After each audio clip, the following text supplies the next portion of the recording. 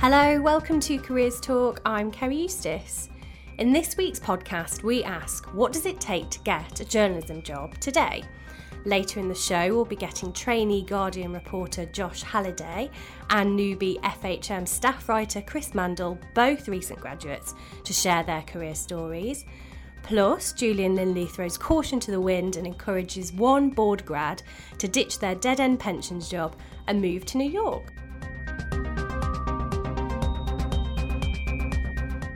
But before all that, we've got a roundup of this week's careers news. I'm joined by Harriet Minter and Ali White, who is back after a holiday in Africa. Hello. Welcome back, Ali. Oh, thank you very much. How was your holes? It was fantastic. Yeah, sickeningly tanned. Al, yeah, you go first. What's your story? Sure. It's probably no surprise to our graduate listeners, but increasing numbers of graduate leavers are taking non-graduate jobs, according to research published by the Association of Accounting Technicians. And what the research found was 6 months after leaving university, about 40% of last year's graduates were underemployed in lower skilled jobs, up from about 30% 4 years ago. So as the name suggests, underemployment is defined as where a graduate is in low skilled work, where a degree isn't required. And again, the sort of degree disciplines that, graduates find themselves in this predicament are like history and philosophy are the most likely to be underemployed. And then, unsurprisingly, the more vocational degrees like medicine, dentistry and veterinary science they're most likely to be in employment.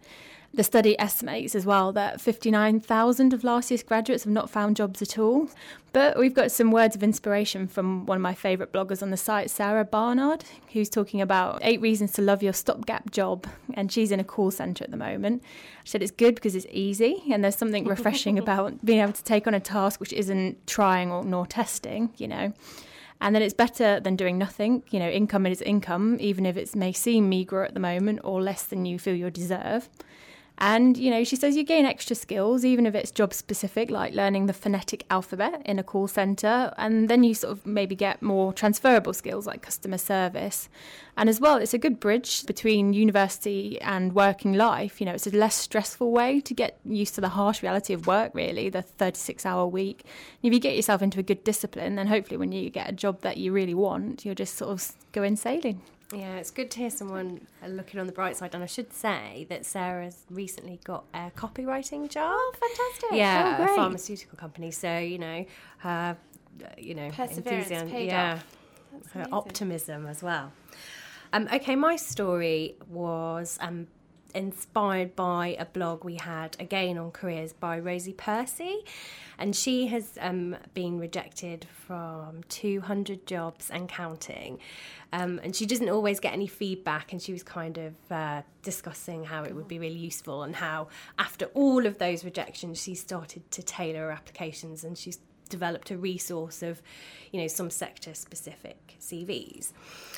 But in response to this, our job goddess, the lovely Claire Whitmell, our CV expert, has compiled some techniques and ideas that graduates can use to stand out for the crowd, because she argues that in today's market where competition is so tough, tailoring your applications isn't already always enough, because the sheer volume that people are receiving, what you actually need to do is make sure that your CV looks a little different to everybody else or sounds a little different to everybody else's to catch somebody's eye.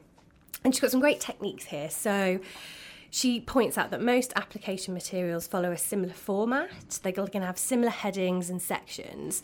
So she recommends that we follow the strategies that copywriters and marketeers use. So she says use descriptive but specific headings on your CV. So whereas at the moment you might have a section that says professional experience, she says why not try impact or recognition as subject heading as well, and list sort of similar achievements under that. Another one she suggests is using numbers or how-to in titles. And, we know this works on Twitter and for bloggers quite a lot to catch people's attention. It's usually quite a fun or a quick read. So she says, why not spice up your covering letter with a headline like 3 reasons to hire me and sort of give them 3 punchy reasons to do it.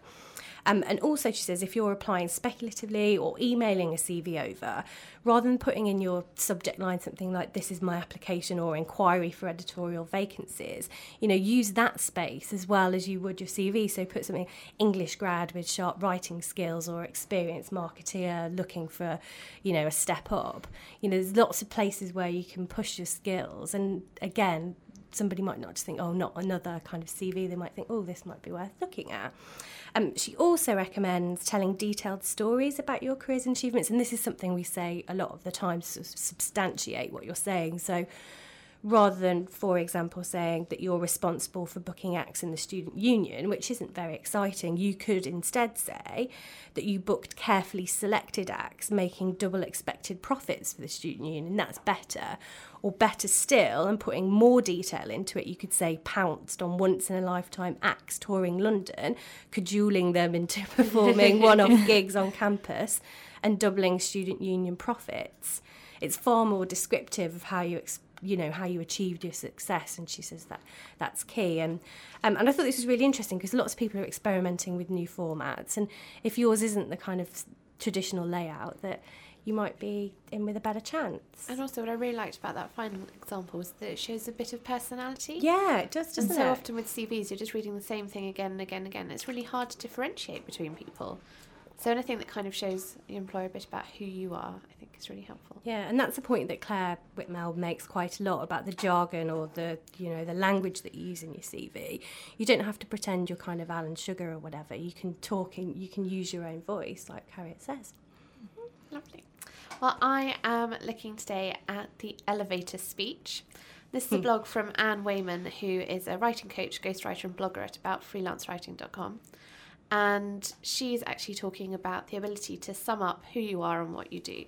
So if you don't know what the elevator speech is, it's a business idea beloved of all those kind of marketeers of the 80s, that you should be able to describe yourself and pitch yourself to anybody in any situation between floors in an elevator. So really in no more than 30 seconds. And what Anne says is that actually the likelihood of this ever happening and you ever having to actually pitch your skills to somebody whilst in an elevator is very, very small. In fact, if you tried it, most people would probably get off at the next floor. So she said that's not really what you should be focusing on. But what is useful is the idea that clarity and having a sense of purpose is really, really important. So she said that clarity is a must if you're to be successful. I tell writers every writing project needs a purpose statement. Being able to boil that purpose down to a few words is a worthy exercise just for itself. So instead of saying, I want to work in journalism and I want to write about this and I'm really interested in looking at this and I'd also be happy to do X, Y and Z, actually, can you say in one sentence of really no more than 5 or 6 words what it is you want? And I think this kind of clarity is really important because it gives you an aim and a vision. And I'd also say there's something about having a list of things where you want to go. A really famous example of this is Michael Heseltine, who famously wrote down everything he wanted to achieve in his career on the back of a napkin and achieved all of them apart from being Prime Minister. And but just having it written down so that he could see actually where he was aiming for and what he wanted really helped focus his career. And I think that's something you can take into job searching as well. Actually write down in clear, short statements what it is you're looking for. And hopefully that's going to stop you making 200-odd applications like our last blogger. I wonder if Richard Branson avoids lifts at all costs. Because people just pitching, hi, my name's Stephen, I really want to work in marketing.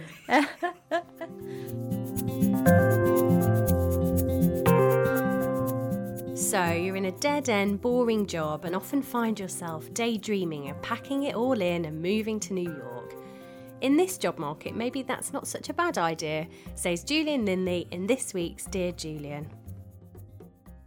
It's a really interesting letter this week from someone who graduated and has got a job working in a kind of administrational role in the pension company. And at the age of 25, they are asking, should I just follow my dream and go to New York and work there because that's what they've always wanted to do? My advice, very simply, would be just do it. There is nothing better, I don't think, for your career and for your personal development than to go and take adventures whenever they present themselves. It can do nothing but good for you at 25 because it's going to open up your brain, your opportunity, your mind. Everything will change as a result of that experience. And it's something I have to say I personally regret doing. I threw myself into my career at 21. I mean, I had a job before I'd even graduated, and so I never travelled. I turned down the opportunity several times to go and work in both Australia and New York. And now in my advancing years, and where I have a mortgage, I have responsibility, I have family that I wouldn't want to leave, it's difficult to go. And I bloody wish I'd done it at 25 when I had none of those things affecting my life. The big problem that you're going to encounter is how the hell you go about getting permission to work in another country. That's the real issue. Also in the email, the writer talks about wanting to change their career as well, to kind of get into publishing, to get into books when they move to New York. I mean, it's a wonderful fantasy. I can see it in my head, what that would look like already. The difficulty you're going to encounter by doing that is there are a lot of people in America already that want to do that. And the jobs are much more likely to go to an American person because you have to apply for working visa, a company has to sponsor you. There's a lot of expense involved. So in order to get the job, you'd have to prove that you're pretty bloody good and that in actual fact you offered something that an American citizen couldn't offer. So whilst it's a wonderful fantasy, I wouldn't pin all my hopes to that. However, what you might want to consider doing is work placements and work experience. Get some inside knowledge and a flavour, if you like, for that publishing world once you're there. And you never know, there may be an opportunity. They might see how great you are and think, actually, we have to give this person a job.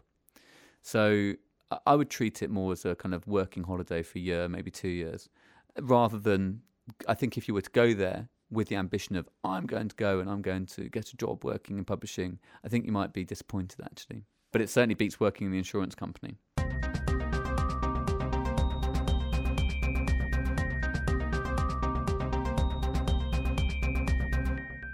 That was Julian Linley, Creative Director at Bauer. Now, we're introducing a new feature this week, a series of podcasts called How I Broke Into. The plan is to interview the grads who recently bagged the roles we all want. At the top banks, the top brands, TV production companies, newspapers and websites and all those sort of things. And so, to kick all this off, we're looking at journalism. Of course, there's plenty you could and should learn from the journos that have spent decades on the news desk and lived to tell the tale. But rather than asking a seasoned hack for career advice, how about someone who knows what it takes to break into journalism now, not 5 or 10 or even 20 years ago, where the only way to get tweets from a newsroom was to have your paper delivered by a pigeon? So, we've invited 2 fresh-faced hacks to share their career stories and tips with us for a more modern take on getting your first journalism job. So, welcome to former Newcastle English student and FHM staff writer Chris Mandel and The Guardian's trainee media and technology reporter Josh Halliday. Hello both. Hello. Thanks for coming in. Josh, do you want to just tell us in a nutshell how you got your job here, and we'll start from there. Sure. It was hard work and Twitter. I started putting myself out there around the end of 2008 when I saw US journalism students really sort of ahead of the curve, just doing so much more than UK journalism students were doing. They had blogs, really professional looking CVs online. You would Google them and you'd find it was like they'd been professional marketeers or journalists for years. No one was doing that in the UK. So basically I just reinvented the wheel, did it in the UK. I did a hyperlocal site in Sunderland, which was kind of a big thing at the time. I didn't deserve the amount of coverage or credit that I got for doing SR2 blog, but it got me some decent eyeballs, and started following people on Twitter like Matt Wells and people in the media, because that's what I was interested in. And it was that really. It was a really simple process. I never ever thought I would land a job at The Guardian. So tell me a bit about what you did on Twitter. Were you sort of talking to people or just doing the standard sort of commenting on what they were talking about? Yeah, I was having conversations with people. I never thought it would be the first foot on the ladder. I just thought it was somewhere to talk about things that were interesting. Because I was interested in the media, I was interested in technology, and I used to blog about it. But I never thought that anyone would be interested in my opinions, and I never thought, someone especially a senior figure on a UK national paper, but you're just one tweet away from them. And what about you, Chris? I interned at the magazine before I was sort of offered paid work there, and I think that was, for me, that was the way in. I think that's the best way in for a lot of people wanting to get into magazine journalism. And I was there initially for 3 months, doing anything I could and everything I could, and picking up work here and doing this and going to this, and it just sort of snowballed from there. And I think the more I was there, the more I became sort of dependable, and and I could sort of be relied on to do more work. And I think in the end, it was just a natural progression from there, really. Did you do anything particular with your application then that you think helped you get that opportunity? The application, the first stage was quite straightforward, just send stuff in, and then they asked you to write articles. I've read the magazine for several years, so I knew the tone, I was aware what kind of content they like, what they don't, and I think that was what impressed them, is that I wrote copy that could have gone in or could have been suitable for the website straight away. You were writing quite a lot before you even started on your internship. I think that's quite important too. I was freelancing during university for the NME, and I think that helped as well, because I had a bit of experience on sort of national magazines. I'll ask you about the NME in a minute, but I want to just ask both, starting with you, Josh, because you started this while you were still studying. Do you think that was kind of give you an advantage, that you were thinking about, I need to be job ready almost before I even graduate? I was preparing to be unemployed. The situation when I was about to graduate was that no one would have a job. Yeah. So I was preparing myself, for months of thumb twiddling and sort of self-publishing and trying to get these work placements. But I think it's important to mention that not everyone can get these internships, because most of them are based in London. I didn't have friends or family in London, so I wouldn't been able to stay anywhere for free. I think that's one of the horrible situations that a lot of students find themselves in. So that's where self-publishing and setting up your own website comes in. But I was sort of writing about media and technology without, the direct aim of thinking I want to be on the Guardian's media and technology desk, because that would have just been preposterous. It just been setting myself up to fail. It was just it was naturally because I enjoyed it and I wanted to be part of the conversation. I read a lot. So I wanted to, chip in my own 2 penneth worth without really having any sort of grand ambition about where it was going to go. Part of the battle of getting your first job is putting yourself and your work in front of the right people. Do you think that's kind of what helped you guys? It's you've got to almost be a little bit shameless and just show it to as many people as you can. I think if you show it off to as many people as you can, the right person will see it, I think. It kind of happens naturally with the internet. Someone said that if something's important enough on the internet, then it'll find me. And I think especially for pre-graduation journalists, that's never been true, because if you're doing great work online, innovative stuff, then it'll find the right people, through Twitter, sharing links. That's how people get discovered these days, rather than sending hard copies and posting them down to the Daily Mail and whatever. I think that's completely by the by. Chris, how did you make contact with the NME? The NME was it was really quite a strange one. I worked at my university newspaper and I was the music editor, and with that in my second year we had this kind of initiative to do a lot of online stuff, so my cuttings, reviews were online. And I remember getting an email one day from someone a name I didn't recognise. It was Emily Mackay, and it said, "Oh, are you Chris Mandel? If not, where can I find him?" And I looked and it had the signature, the NME and the address, and I thought, oh, I bet I've bad-mouthed them in an interview. I bet I've slagged them off, and she's tracked me down, and she's going to, kick me up the backside. So anyway, I replied, I said, yes, it is me. And she said, oh, right, it's great. We were just looking for people based in Newcastle to do gig reviews. Like, we'll pay you. If there's any gigs you want to go to, let me know. So I was kind of like, right, okay. And I spoke to a friend and I said, oh, they've offered me some work. She went, well, that's got to be a joke. Like, I don't think they go around offering work to people with no experience. And I said, well, I think it's... So anyway, I started going to small gigs. I started, interviewing bands on a small scale. It sort of grew a little bit, and I would start maybe going to more gigs and doing a bit less work for university. Sort of scales tip that way. I would often go to London in my holidays and go to the office and meet them and do little bits of work, and it just grew from there. So I suppose I would say that student media is a great way to get good cuttings. It's a good chance to do work from far away, and I think now that Twitter is a lot more prolific, people are always watching. They're always needing new talent, Yeah, and that is a lovely, really encouraging story. But I think the efforts that kind of Josh put in are stuff that people can probably put into practice more themselves. But this week there's been another interesting blog online, hasn't there? There's a budding journo called Joseph Stashko who's writing about personal branding and the evolution of getting into the media. And he sort of cited Josh's efforts of sort of building a personal brand and hyperlocal blogging of being, you know, kind of useful for when Josh wanted to get a job a year ago. But that nowadays that's not going to cut it. I mean, I'm not sure whether I agree with that. What do you think, Josh? Do you think that what you did would get someone a job today? I think there's just a dangerous preoccupation of a personal brand. I think people are making far too much of what it actually is. It's just do hard work, let it speak for itself, you know, give it a little push to get out there. But I can't help but hear personal brand and think of Stuart Baggs from The Apprentice. it's horrible, isn't it? You know, it sounds so like... You do remind me of him, actually. No, I'm joking. It's a horrible thing to say. I think you're maybe getting ahead of yourself if you're trying to promote yourself and you're like, well, what, you know, just like as you said, let your work speak for itself. It speaks volumes. And just finally, is there anything that you do differently? I mean, when they kind of cringeworthy emails that you sent out, you said, give me a job, I'm a legend, or whatever. I have a good one, actually, a really, really cringy story. After I started, this was when I was about 18, okay, just to, you know, I've grown since then. Ages ago. I started doing a bit of work at NME and had a few cuttings. I was starting to feel a bit more ambitious. And there was someone... who actually works, he does a bit of work at The Guardian, who I knew through someone on Facebook.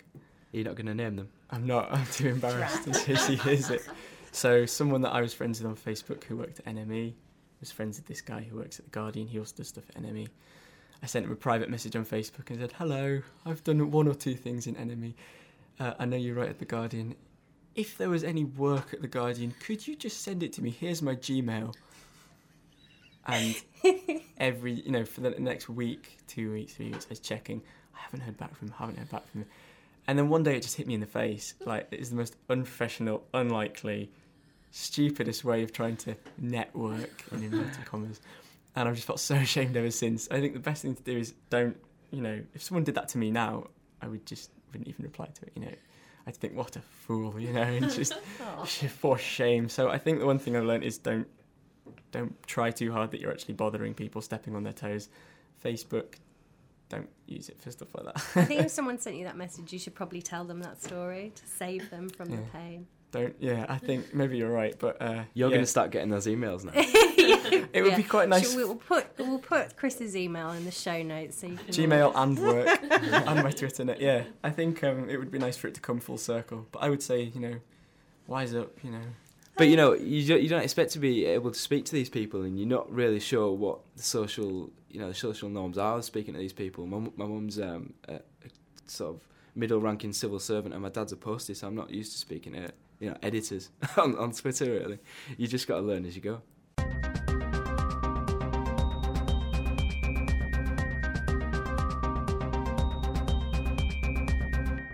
Thanks again to Chris Mantle and Josh Halliday.